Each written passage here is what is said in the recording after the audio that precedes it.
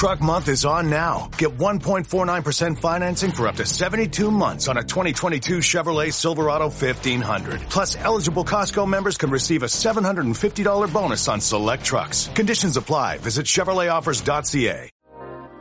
When you want an easy way to feel like a chef in your own home, try Blue Apron's 2 and 4 serving menu plans so you're always cooking something new and enjoying fresh seasonal ingredients. Choose from an ever-changing mix of premium recipes, chef favorites, family-friendly options, WW recommended, and more. Get $130 off across your first 6 orders, plus your first order ships free when you visit blueapron.com/blueculinary.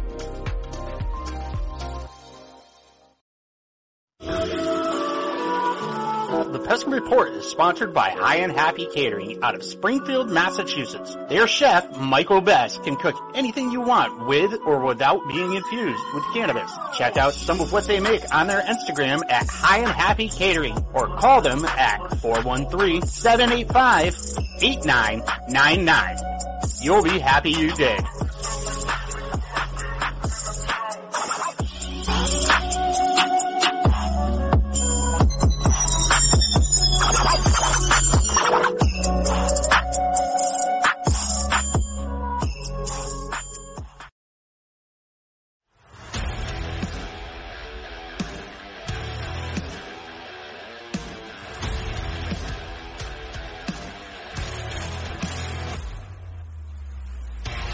Welcome to the Pesky Report, a podcast for Red Sox fans.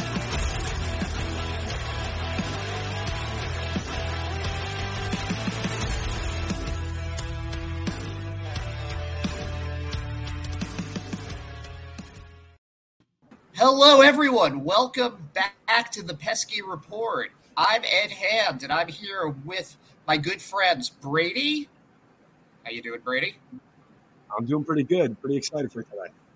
Oh, yeah, me too. Me too. And I'm also here fresh from the pool with Brad, our very own Brad, who ran straight here out of, I assume he is still in a wet bathing suit. How you doing, Brad? I feel like I haven't seen you in a few weeks. I'm not wearing a bathing suit. Oh, God. I am in clean clothes. Let's just say that. Only the best, because we have a guest here today, as you probably assumed when you clicked the title for this. We're with High A Greenville pitcher Brendan Cellucci. How are you doing, Brendan? I'm doing great. We just got off a nice little series win, and I'm more than excited to meet with you guys and talk some baseball or whatever you guys want to talk about. All right, let's talk about the sweltering heat here. Okay. I don't know if I want to talk about that. You want to hear something crazy? We just in the middle of our game today, it just started pouring out of nowhere, and it didn't last long, so we were fine to play. But the heat that came right after, oh my gosh, we were all sitting there. We were sitting there in the bullpen. It felt like we were in an oven. It was ridiculous. Is it the heat or the humidity? Because it was the humidity for sure. I can't stand the humidity. If it's 98 degrees and it's just no humidity or whatever, or very low humidity, I'm fine. But once we get that humidity level up, I'm crying like a little girl.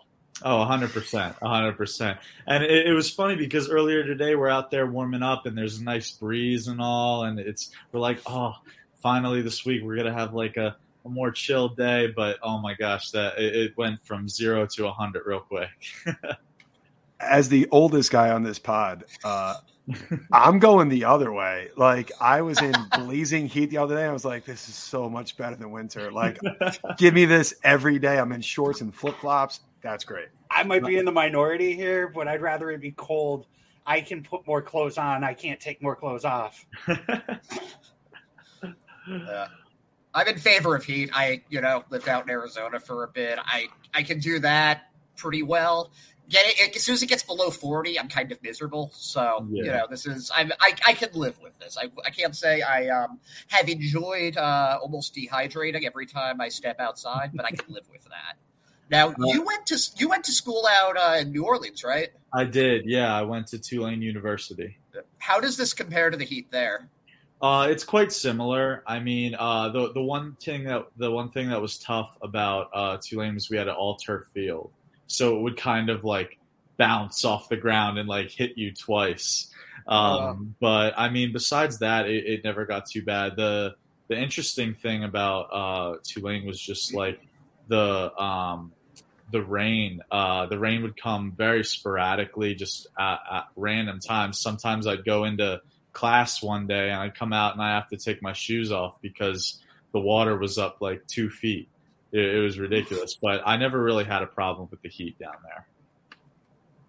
How did you end up out there?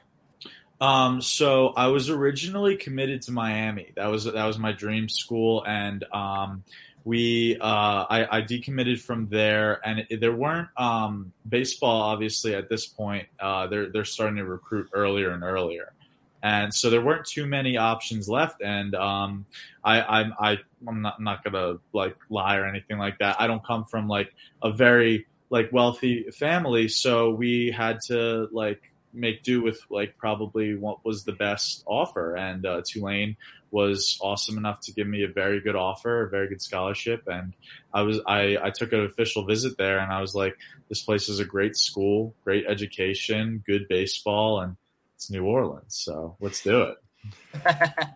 Can I ask while you were there? Oh, sorry. I'm just curious.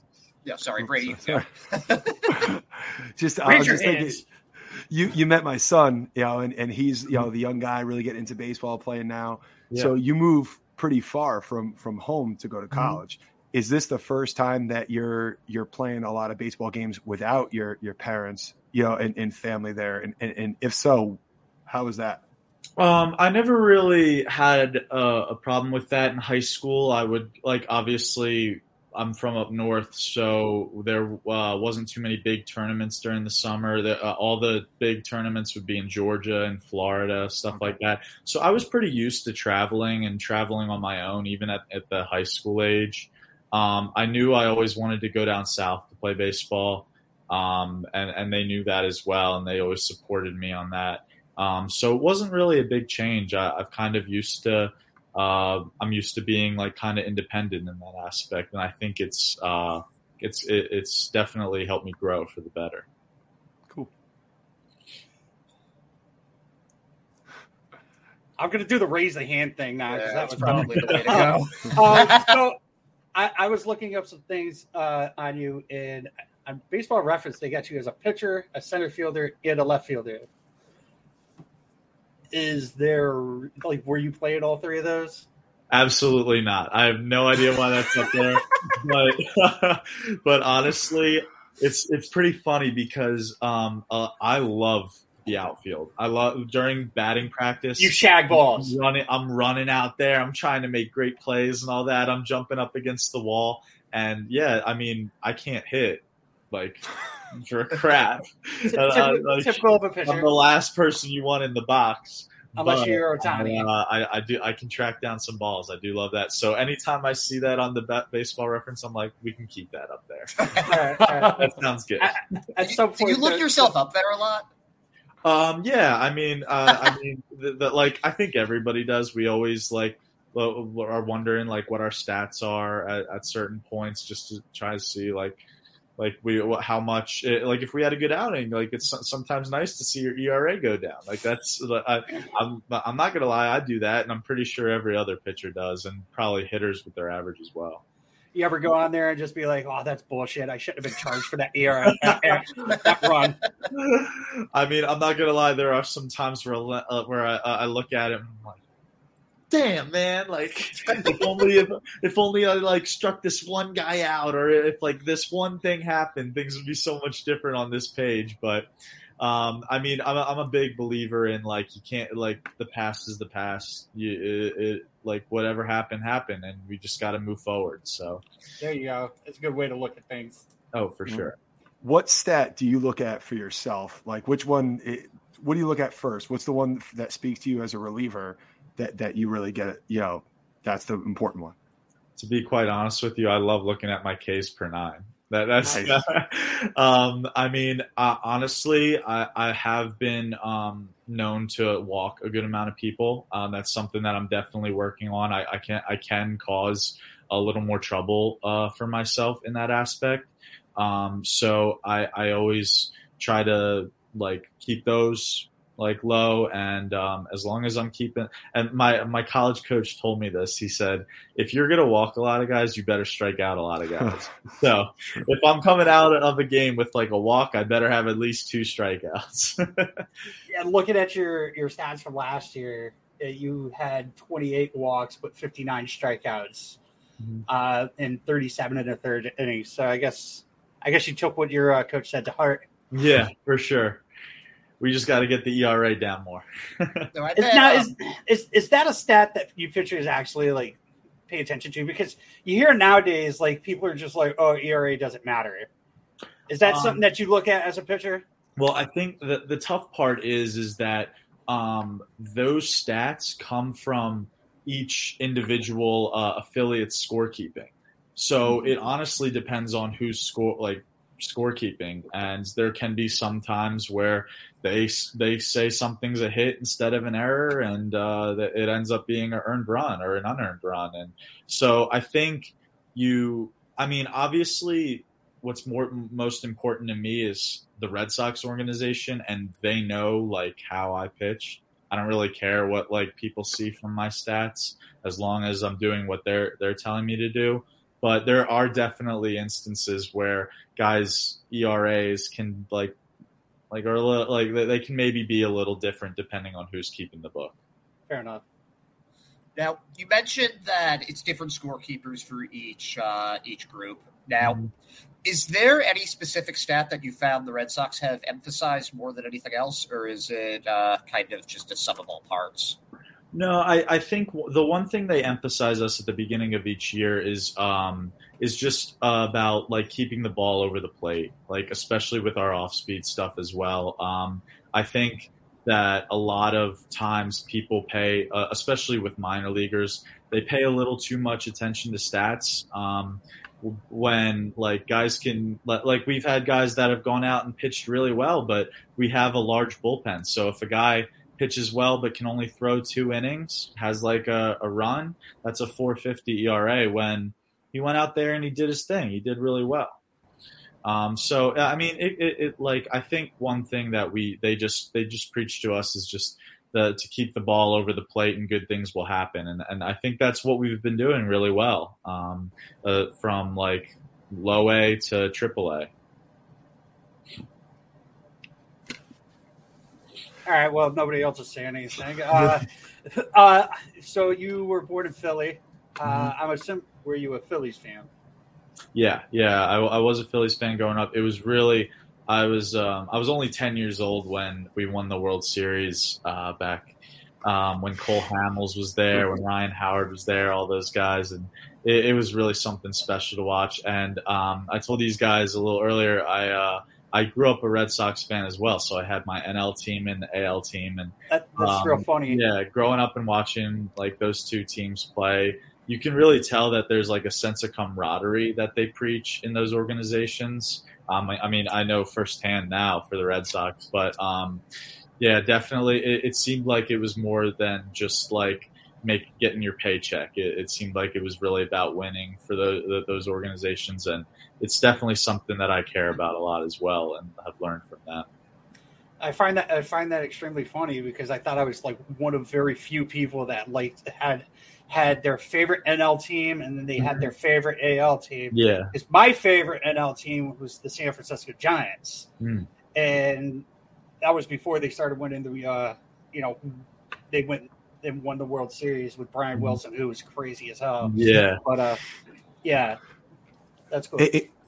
Brendan, I wanted to know, when did you start playing baseball? Was it the only sport? Usually I hear like, no, it was this and that. But and also, when did you know? I'm pretty good at baseball. Don't say it.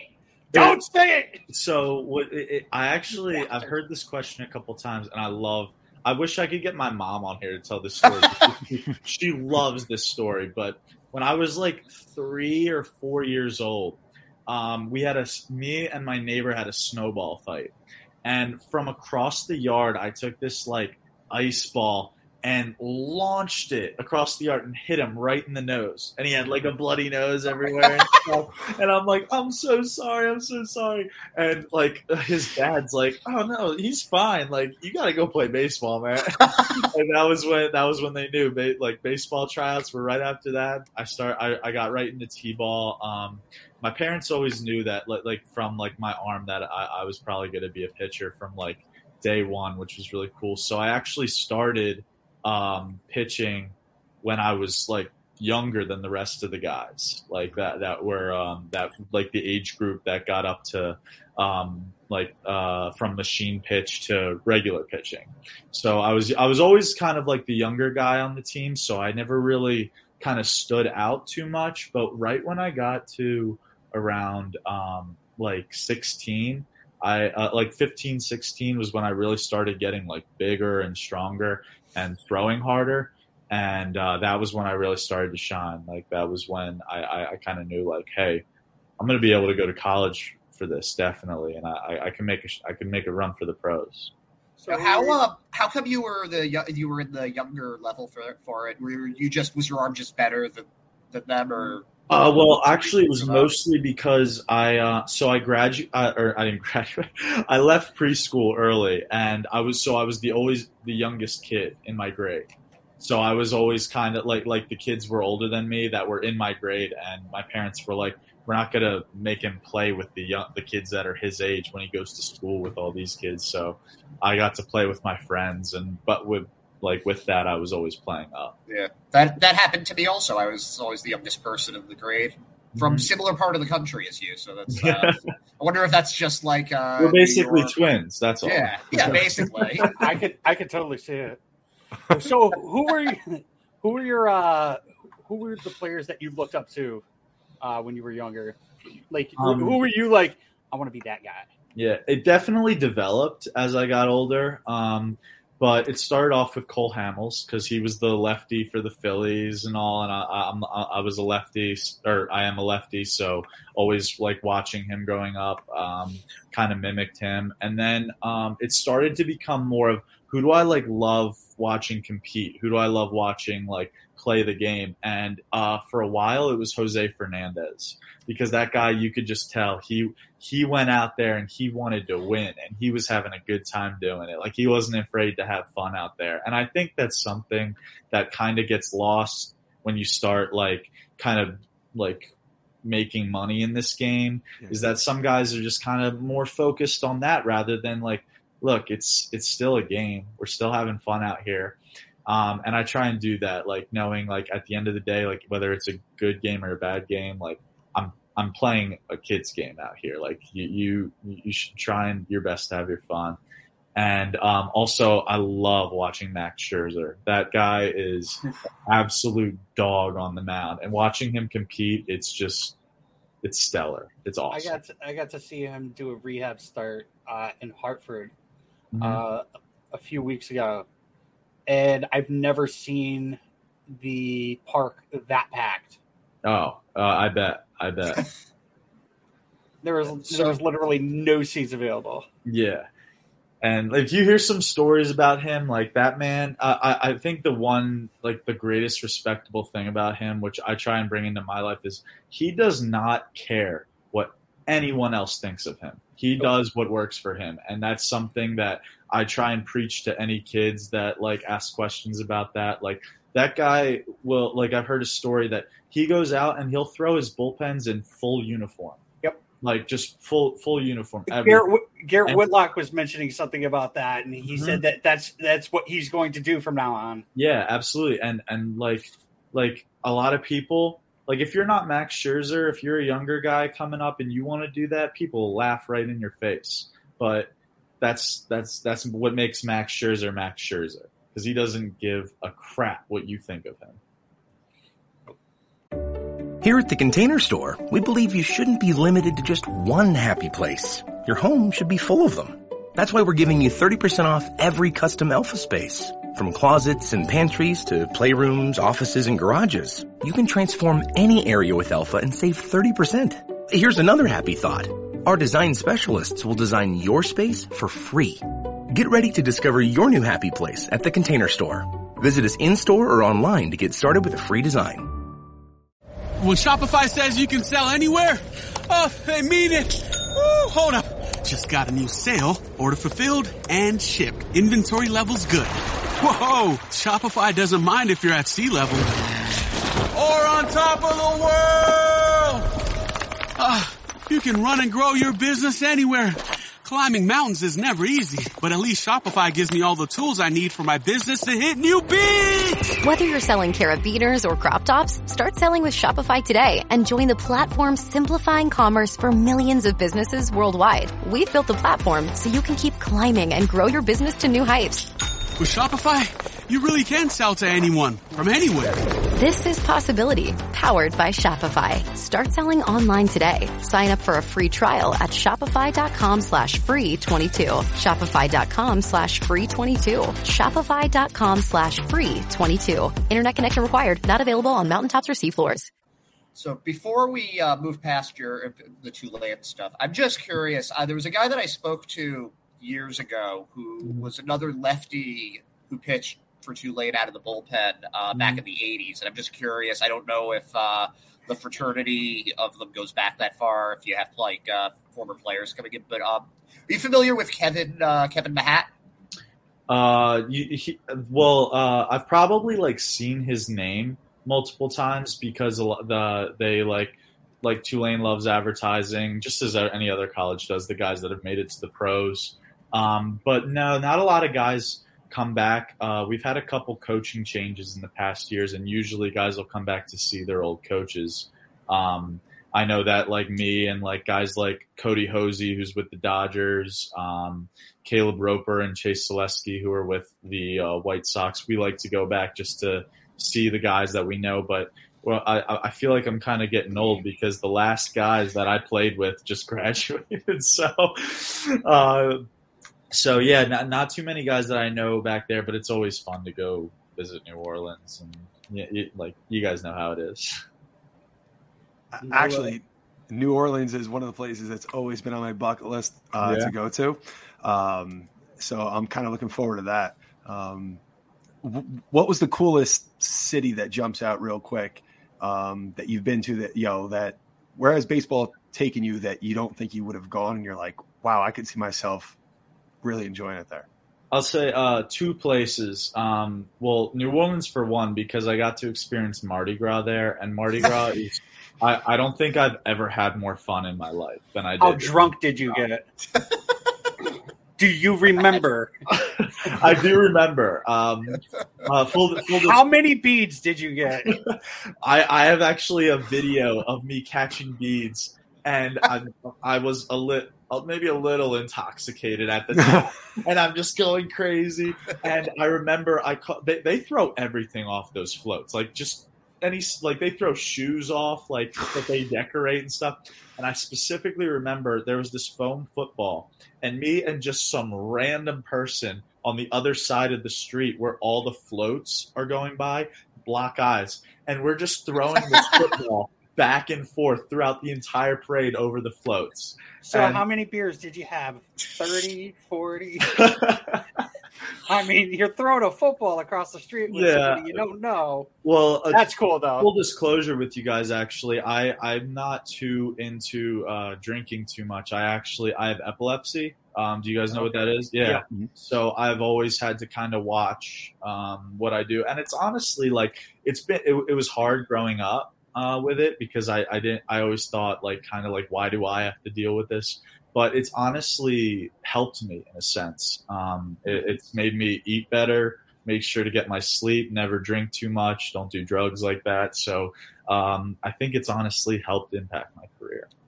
That's good to hear. But back not the fact you have epilepsy. But back to your question, the other city I was in Scottsdale, Arizona last year for the Fall League, and that place is beautiful. I was out there for 3 days, and I was like, I could definitely see myself living out here. Oh my God. I went to Arizona State initially when I was going to college. It was, it was hard to leave. It's just so, especially growing up in the Northeast, it's just so different down there. And everything's so new. And people are just really friendly. It's just a Yeah. really great spot. For sure.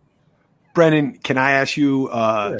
if you don't want to answer, you don't have to, right? Okay. Full.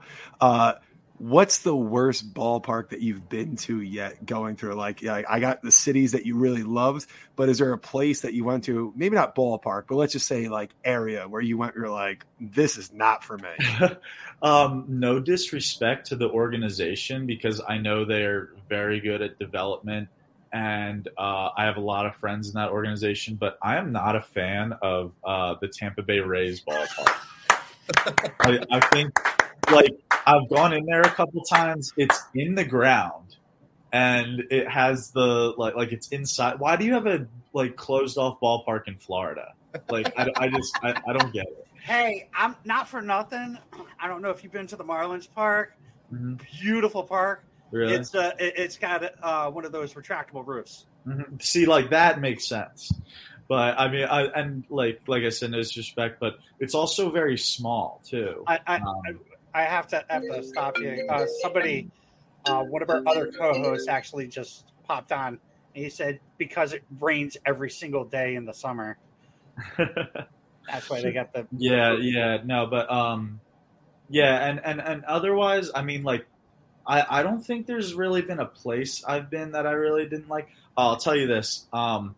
Another great organization, have friends there, but we went to Asheville.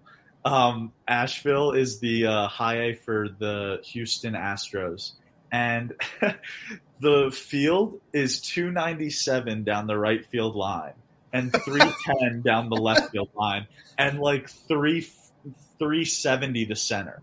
I gave up a home run there that I thought was a fly ball the entire way last year. And I'm just like, every time we go to that ballpark, I'm just like, this is a softball field essentially. Like, this is awful. And like every time we go there, the pitchers are just like, oh, not again. Like, this is going to stink. And the thing is the Astros are so good at hitting there, because all they do is they try and put the ball in the air. And if you put it in the air, whether it's a fly ball or not, it'll hit off the wall or go over. And it's just like, oh my God, you guys are so annoying. Good practice for something like Yankee Stadium, where you could just hit a fly ball out to that short porch. Yeah, like, that's the thing, is like, we got the Monster, and the Monster is very close, but at least it's like, I don't even know how many feet high. Like, this place is like, it's got a wall that goes all the way around that's probably like 15 feet up, and that's it. Nice. That's good to know. Also, just if you see, they're playing in Asheville today, so maybe take they gave up 4 home runs. Maybe take that with a grain of salt. Exactly. So, hey, hold on a second. Go ahead, Brad. You're number 11, right? I am number 11. Yeah. Is there any significance to that number? Jeez, you have all the questions that my mom wants to answer, but I was born at 11:11 in the morning on my parents' 11th anniversary. Michael Chavis would have an absolute blast with you. Why is that? He is big on 11:11. Yeah, it's funny because I always said that to anytime I try and get 11, but we got Rafi who's got 11, and so I don't think he's going anywhere anytime soon. So I hope I'll have to find a new number. You could just go with number 1 or something like that. Maybe, yeah. 74. There's 11. Or 1, hey, whatever. Brendan, I just want to ask, as a guy coming out of the bullpen, Mm-hmm. We kind of argue amongst each other quite often about the importance of a closer and guys having set roles and all that good stuff. Yeah. You as a professional pitcher, can you tell me, do you see do you think closer by committee could work? Do you think having set roles, like a real setup guy, closer, do you think those things are important, or they're overblown and baseball is really moving? Where do you see it? I think the talent that comes out of bullpens now is more kind of equal when it comes to, if you look at the Yankee, I love watching the Yankees bullpen, because every guy that comes out of that bullpen is gross. You could have any of those guys come in a closer role, and I hate that you're right. Yeah, you could have any of those guys come in and close the game out.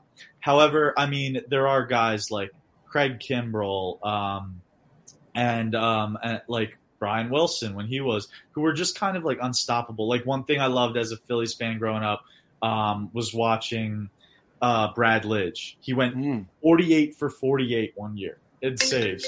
That's ridiculous. And I'm sorry, my girlfriend was calling me. But yeah, it was absolutely ridiculous. And you so keep ignoring that, she's going to keep calling. When you have a guy like that who's just absolutely like has that mentality, will come in and slam the door in your face every time, and you have that confidence in him, there's absolutely no reason to put anybody else in the ninth except that guy. I think that's a pretty good way of looking at it. That really, I guess, my interpretation of that, if you have like a second tier type guy, then it's sort of irrelevant. But if you have that top tier elite closer, then of course you're going to have him slam the door there. Absolutely. But I do think sometimes, like when we come out of the bullpen, it's usually 1, maybe 2 innings now.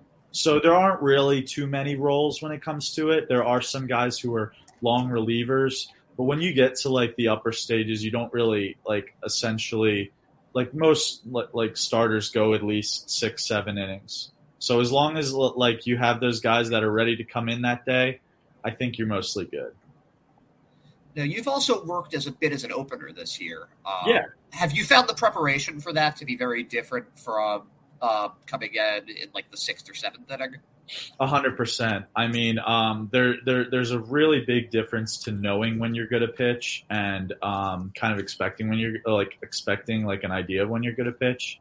I honestly struggled with that a little bit because I really like to kind of get in my zone, like just kind of like have that like. I like to think I'm a nice guy, but when I'm on the mound, like I like to like be like a dog and like be angry and so. But and when I was starting, it was really easy to get there because I had all the time in the world to get ready. Sometimes when you're in the bullpen, it's a little tough. And one thing my pitching coach and I have gone over is like I'm usually in the later innings, so around the 5th, 6th inning, if I'm hot that day, just start to get in that zone. Because, like, obviously I'll talk to the other guys and stuff throughout the game, but when it comes to, like, maybe my turn to pitch and I might get that call, that's when I want to be ready. So it definitely is different. It was a lot easier to get into that zone. But, I mean, essentially, I just enjoyed opening just because of the fact that I knew exactly when I was going to pitch. Yeah, that makes sense. Now, you did the AFL last year. Additionally, I did, yeah. You got got called to the Arizona Fall League. How was that experience? And what did they tell you when you found out you were going there? I was ecstatic. I think that was one of like obviously we all have long-term great goals. That was a smaller goal of mine.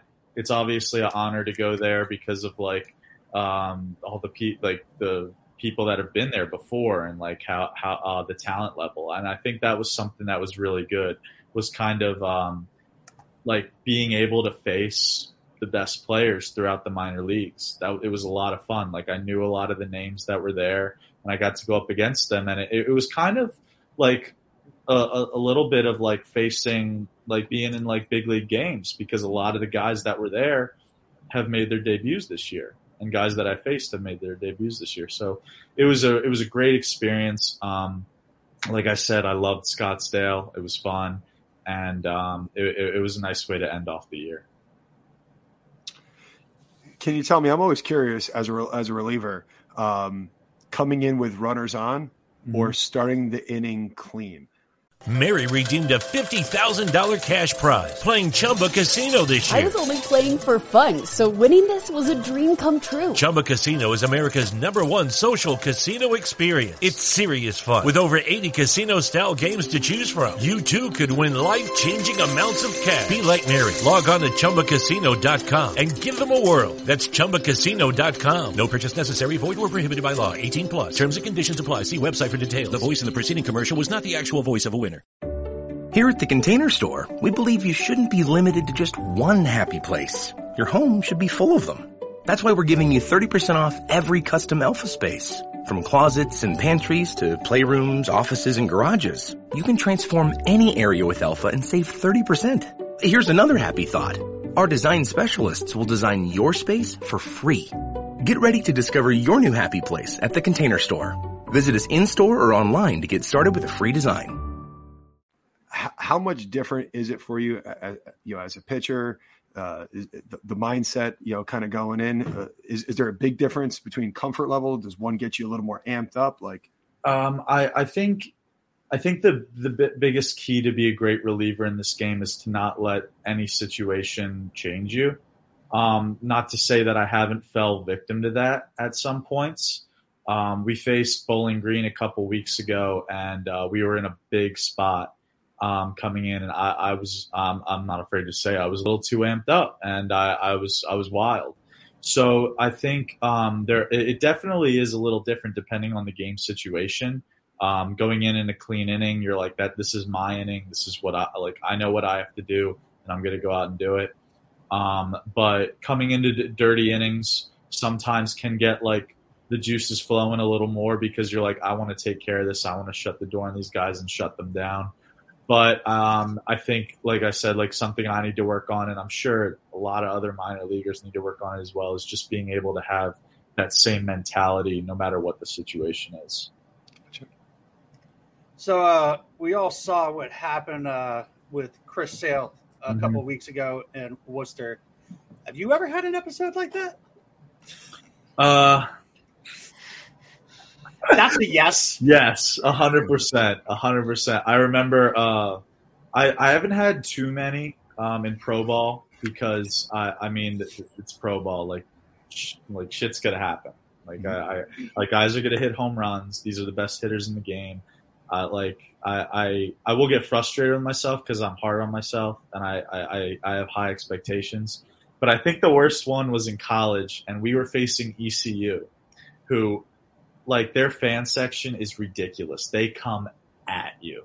And we were torched through the first 2 games. They destroyed us. And we come out Sunday, and we were like, we can't let them sweep us because all the schools in that in our conference we're very we're at each other 100%. And so we came out. We were losing 5-3 when I came into the game. I came in the 4th inning, and I pitched till the 9th. But I knew this one kid, Alec Burleson, who's in AAA with the Cardinals. Dude can hit anything, and he hit a home run off of me and made the game. We came back, and it made the game 9-8, and we were still winning. But instead of it being 9-5, it was 9-8 now.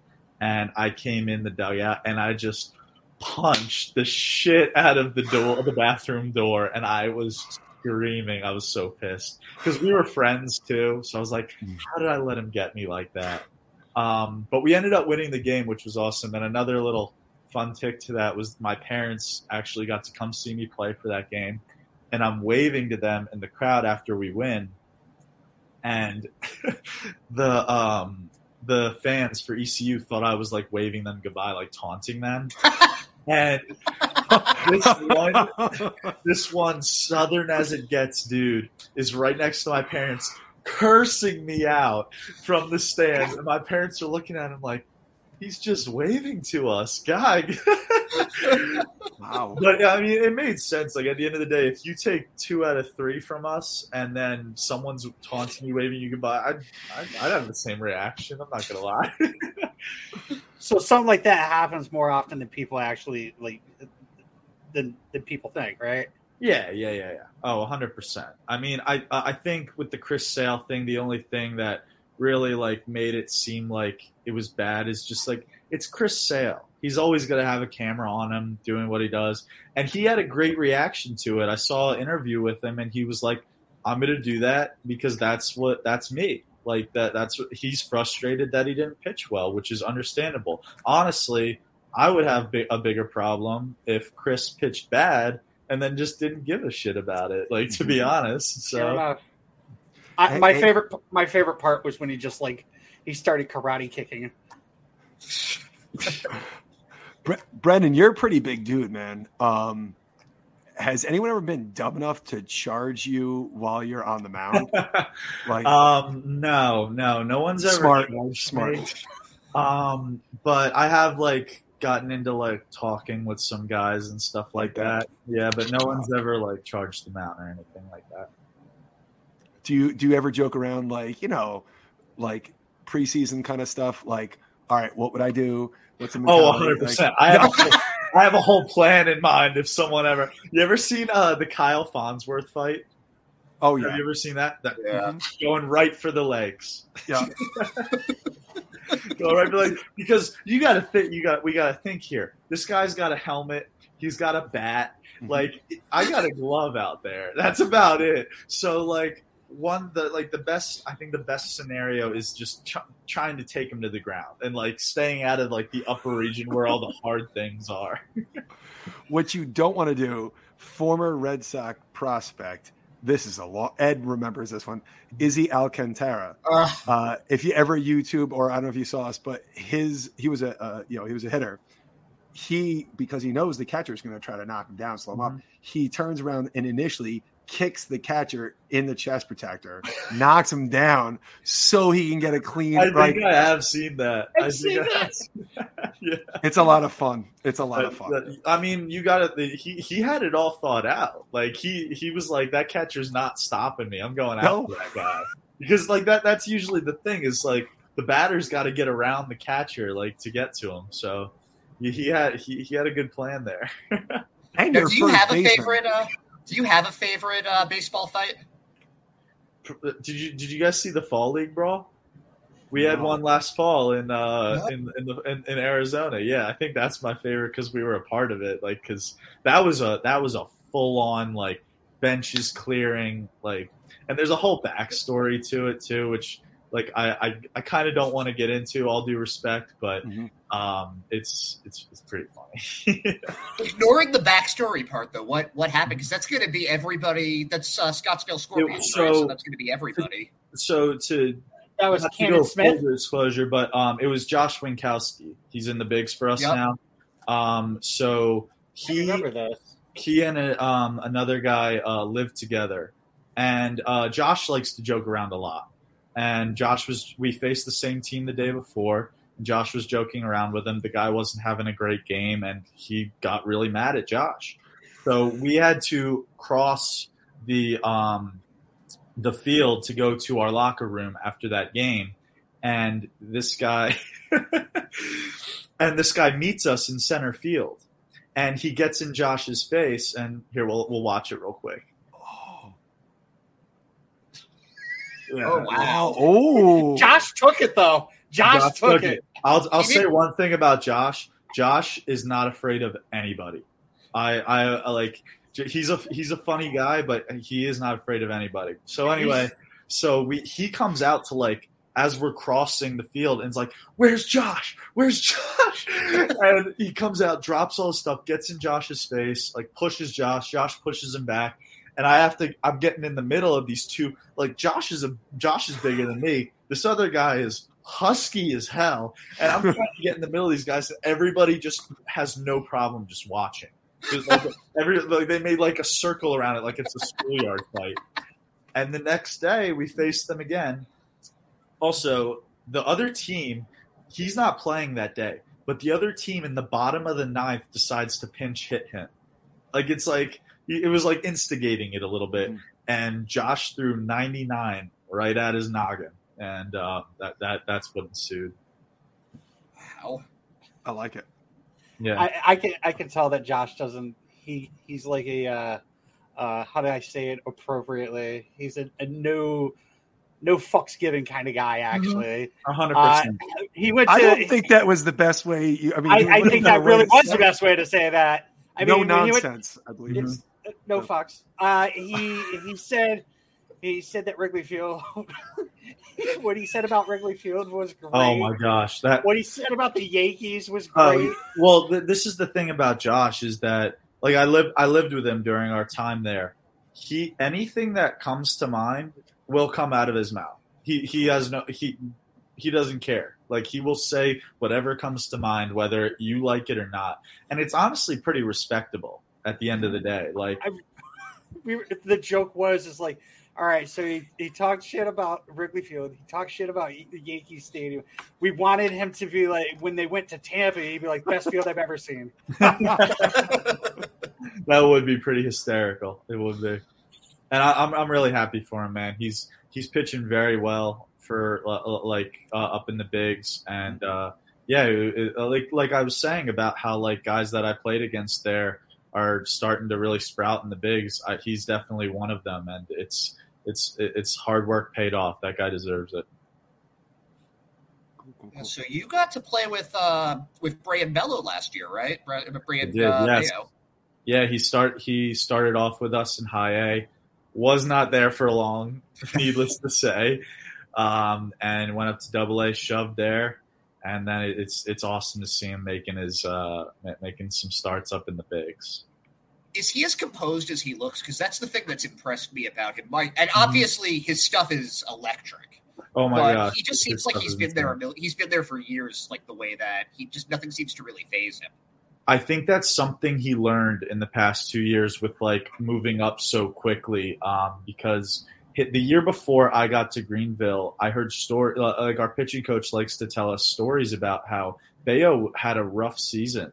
Like he had like a lot of times where he was down on himself, where he like sometimes where he was even crying, and to see him flip that switch from I think it was 2019, from in 2019 to 2021, it's amazing. And it's so awesome to see it, especially from such a young guy.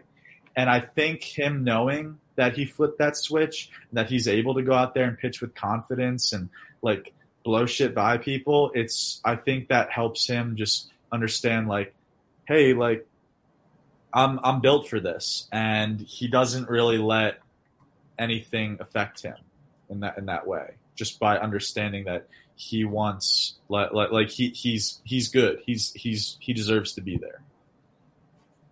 I was just curious, during COVID, what did you how did that impact your baseball progression? What did you do? How did that impact you?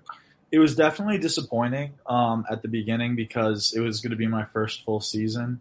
And I had worked really, really hard on the off season that year, and I felt really ready to make a big impact. But I mean, I didn't skip a beat with it. When I went home, no matter what was closed, what was open, I have a couple friends from back home who we would go to like a Sandlot in Philly that had like beer cans in the outfield, and we would just go out and throw every day. Like it didn't matter how cold it was, how warm it was. Like if a gym was open, we would get our work in, and I loved that. And then when things started getting a little better, I actually played in the men's league for a little bit before we came back to Instructs that fall. And I mean, I'm not gonna lie to you, that was some of the most fun baseball I ever played in my life, playing in that men's league. How much did you dominate there? Like how much to shame did you? It was interesting, actually. One guy hit a nuke off me. I was like, he was a college guy. There was a lot of college guys playing in that league because nothing else was really open. The college guy got me, and besides that, I did my thing.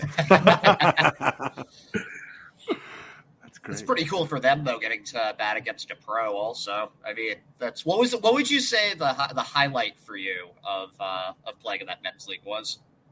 I don't know. To be honest, it was just like being free out there. Like you didn't have to like really worry about anything. I was like, I will tell you the highlight actually. One time we had one of our players running late, so we only had 8 guys. So I went out to shortstop, and I played shortstop. And the first ball of the game came right to me at shortstop. And I made the play, and then our guy rolls up after the first inning, and that was my game. But it was awesome. You don't see a lot of left-handed shortstops. No, not too many anymore. Hey, Brendan, I want to ask. So you met my son, and he has not stopped talking about you watching anything in Fine because he just thinks he's been in Fenway, but he's never been that close talking to someone who plays professional baseball. It really it's like So his question was for you was because he really wants to play baseball now. Like this is what he wants to do for life.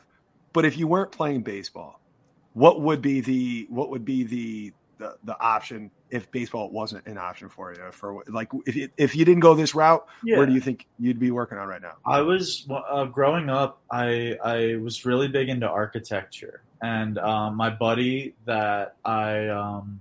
Lucky Land Casino, asking people, what's the weirdest place you've gotten lucky? Lucky? In line at the deli, I guess? Aha, in my dentist's office. More than once, actually. Do I have to say? Yes, you do. In the car before my kids' PTA meeting. Really? Yes. Excuse me, what's the weirdest place you've gotten lucky? I never win and tell. Well, there you have it. You can get lucky anywhere, playing at LuckyLandSlots.com. Play for free right now. Are you feeling lucky? No purchase necessary. Void where prohibited by law. 18+. Terms and conditions apply. See website for details. That I would throw with during that COVID. His dad is actually a really big architect in Philadelphia, and I got to do an internship there during high school, and it was a blast. It was really interesting. I'd have to say now that baseball has taken off, like what I want to do when I'm done is some sort of like motivational speaking. I really like talking to people. Me and another one of our players are actually going to a camp run by a Ray Scout tomorrow to talk to some kids, which should be fun. And I actually run another Instagram page besides my own called Letters by Cellucci, where I put down like either pictures or like videos of me talking, just to try and like give better perspective on life, and like not none of like the bullshit, like just kind of help people understand that. Like I reflect on what I go through, and I help people understand that like everyone's got their shit, like at the end of the day.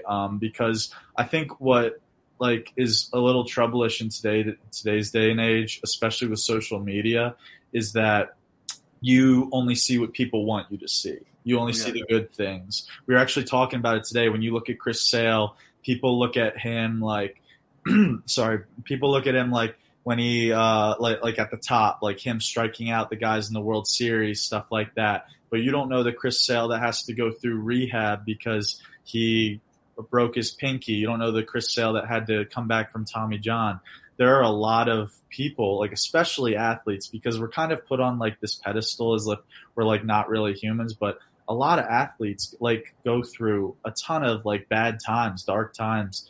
And it's what you do with those dark times, what you learn from it. I mean, at the beginning of the season, about a month in, I had like a 12 ERA. I was like, this sucks. But it's just about like, what do you do with it? Are you going to say, woe is me? Or are you going to strap up and say, I'm going to get through this? And I think at the end of the day, it's those things that really develop who we are and like make us who we're meant to be.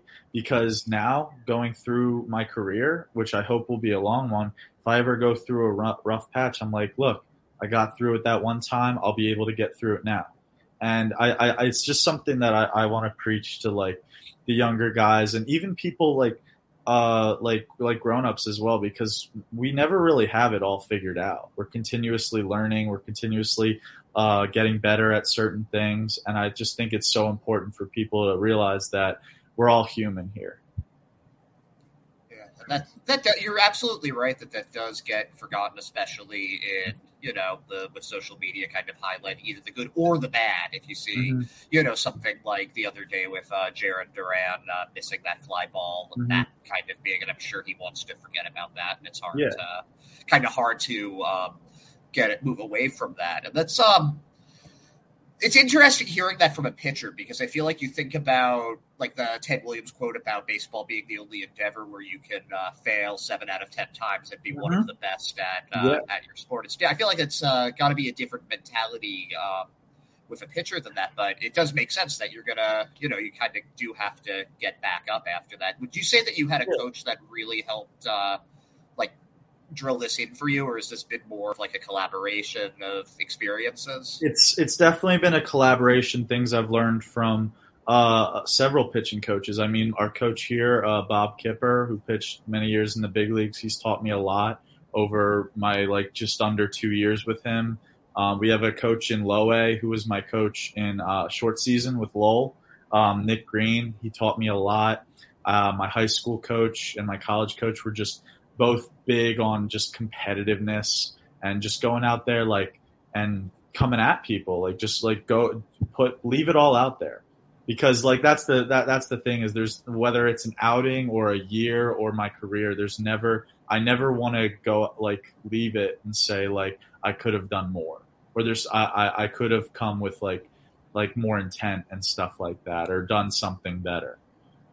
So that's just kind of my mentality when I head out in the field is this could go really good or it could just easily go really bad. That's baseball, but I'm going to leave it all out on the field. I'm going to give it everything I got. So, Brendan, what are you working on now? What's the goal? You have about another 2 months or so left of the season here. What's the goal for that you're working on for your personal goals here for the remainder of this season, and what are you hoping for long term as well? Well, this season, I mean, we're getting towards the end. It's been like I said, I had a rough start, so it's been good being able to bounce back. I'm just looking like we're kind of towards the end, so it's kind of like a sprint now. So I'm just hoping to, like I said, come with everything I got for the rest of the year and end it on a good note, because our coaches preach, it's not really how you start, it's how you finish. And I'm looking forward to this off season, but being back in Philly, and I'm gonna really go hard this off season, working on just trying to get a couple more ticks on my fastball, working on the command. Obviously, I was mentioning that earlier, and just being able to come to spring training and know that I'm ready for whatever comes my way. What's the pitch that you want to refine the most? Probably my cutter. It's kind of more of a slider, but I had more of a up and down slider, it would kind of just fall off the table before, and I was having trouble throwing that for strikes because it would kind of it would go in the dirt a lot. It was a hard pitch to land for strikes, I should say. So I kind of switched to a cutter grip, and it's a little more side to side, and I really like it. It's helped me a lot. I've been able to throw it for strikes well, but it can always be better. And my fastball, the command of it can always be better as well. So going into the off season, I'm really focusing on that 2-pitch mix. And if the Red Sox say, hey, maybe we want to add a third, work on this on the off season, I'd be more than happy to. Cool. So I have one last question, and I always have the jackass type questions. So your Shocker. pitcher, would you say shocker? Yeah. Yeah. So as a pitcher, have you ever intentionally thrown at somebody because they were being an asshole to you or something like that? I have not. I've always had that mentality. Is that I'd rather strike them out. I gotta stop you. Is that the answer that you're you're given? No. 100. I swear, because there is one person I'm going to throw at. I will not tell you his name. But there's one person that I'm going to throw at, and it was because he's a big leaguer now, and we played each other at one point, and it was during spring training, and he was big league rehabbing, and I was a little wild that day, and he came up to the box, and he told them he wasn't going to hit, and he walked away, and I was like, okay, I see how it is. All right, well, I'll see you down the road, because he was afraid of me hitting him. So if you're afraid of it, get ready. I'm just kidding, but not really at the same time. Can you sum it down, what team he's on? No. It's got to be a surprise. Because, let's say this gets out or something, I'm 100% getting thrown out of that game. That'll be the time someone charges them out. So is he a small guy, average build, or are you going against someone? To be honest, I don't remember too much what he looks like. You better remember. Did he have I remember the name. I remember the name. It is locked in there. But no, like I said, I never believed in throwing at people. Like I'm a big, I just want to strike you out guy. Fair enough. So I got when one more. When you end up throwing at this person, we'll know. Yeah, probably. Yeah. Woohoo! So I got. Oh, that's him. For you. You're with Greenville. They've got, I think, one of the most fun batting orders right now, certainly in the Red Sox system, with Nick Northcutt and Joe Davis, Nico Cavadas, and I mean other guys that are a little higher on the prospect list, like like Nick York and Matthew Lugo. What is batting practice like watching there? Is that just a show? Is it therapy? I mean, I told you I like to run around, but I pretty much only run around every 5 hits. Like, because so have you ever seen Greenville's field? I've seen it. I've never been there, but I have seen it. Yeah. Okay, so they're right behind the Green Monster. There's a hotel. Joe Davis pretty much puts it on top of the hotel every day. And Miko hit nukes. Alex Benellis, when he was here, ripped balls. And York, I think York's is one of the most impressive because York focuses going on opposite field in batting practice, and he still hits liners it's ridiculous. But yeah, I mean, batting practice here is something that's fun to watch for sure. I got to ask you, which one do you dread more? All right, which play as a pitcher? Wild pitch that scores a run, or the little weak grounder to the pitcher, and you almost have too much time, and you airmail it over the first baseman's head? It depends. Is the wild pitch my fault, or did it bounce by the catch? All right. No. Wait. Hold on. I want to do it's your fault, but you have a good lead, so that run didn't really hurt. 100% go into the throw to first, because that's just like everybody. Wild pitches happen; they happen. But if you throw it over at first, you're just sitting there and you feel like an idiot. Because it can't be easy. Because you see, is it just too much time? If it does happen, is it just too much? To be honest with you, sometimes I get rid of the ball as soon as possible because I'm not going to give myself time to think. It's so funny you say that too, because Thad Ward, we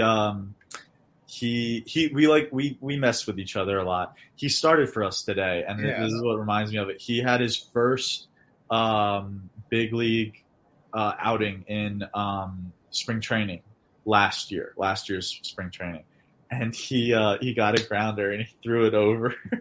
He said the sun was in his eyes, but I don't believe it. Definitely. What? It always gives me anxiety or whatever when the ball gets hit back to the pitcher and they got to turn around and throw it to second base. It's like, please don't airmail it out to the center fielder. Yeah, I think that's one of the most interesting things is sometimes it's better to just do it as quick as you can, let your instincts work. And the coaches will be like, why are you rushing? No, I'm not giving myself a chance to think about that. I am just going. It kind of reminds me of that Matt Strom play from last week when he made that throw to first down that line drive. He's clearly just doing what his brain told him immediately. There's a guy on our team, Devin Rodall. He's one of the funniest dudes I've met, and he had a little bit of a rough outing, and he got a grounder, and he threw it at least 95 to first base. It was ridiculous, and it was harder than any pitch he threw that day. I firmly believe that, and it's just so funny. So that's the thing is sometimes we're just let it eat. You don't got to take your time or try and be careful. Just nice. All right, and say Brendan from me, man. I can't say thank you enough, man, because you're hysterical, bro, and we are definitely huge fans. We're gonna be keeping an eye on you, highlight you, just nothing but love and really appreciate everything from this end. I appreciate that greatly. I do want to say one thing. There is a pesky report shove. So like when you come on the show, a lot of the players end up doing really well. So like we've had Brian Van Bell on. He's been doing good. We have Cole Conham on. He's been doing good. We've had Nick Sogard on. He's been doing good. So get ready. Get ready. So basically, like after I shove for the rest of the year, I'll have you guys to thank. Yeah, absolutely. Okay. It's pretty much 100% you. I'll be like, if anybody asks, like, how'd you end the season so well, Brendan? Oh, well, I went on the pesky report, so like, it's a thing, man.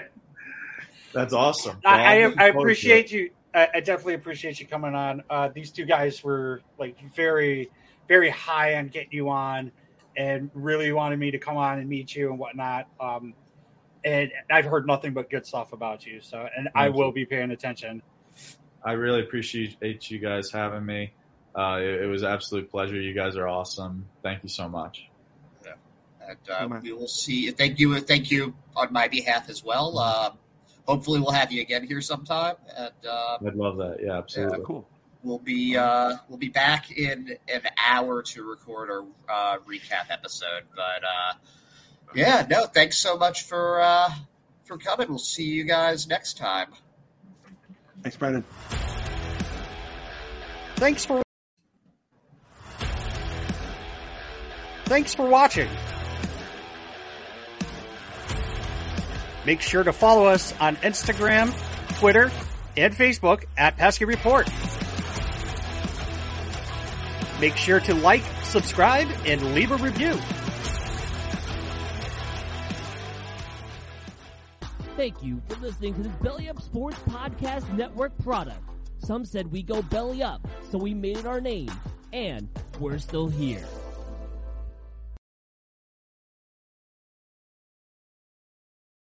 Lucky Land Casino, asking people, what's the weirdest place you've gotten lucky? Lucky? In line at the deli, I guess? Aha, in my dentist's office. More than once, actually. Do I have to say? Yes, you do. In the car before my kids' PTA meeting. Really? Yes. Excuse me, what's the weirdest place you've gotten lucky? I never win and tell. Well, there you have it. You can get lucky anywhere, playing at LuckyLandSlots.com. Play for free right now. Are you feeling lucky? No purchase necessary. Void where prohibited by law. 18+. Terms and conditions apply. See website for details.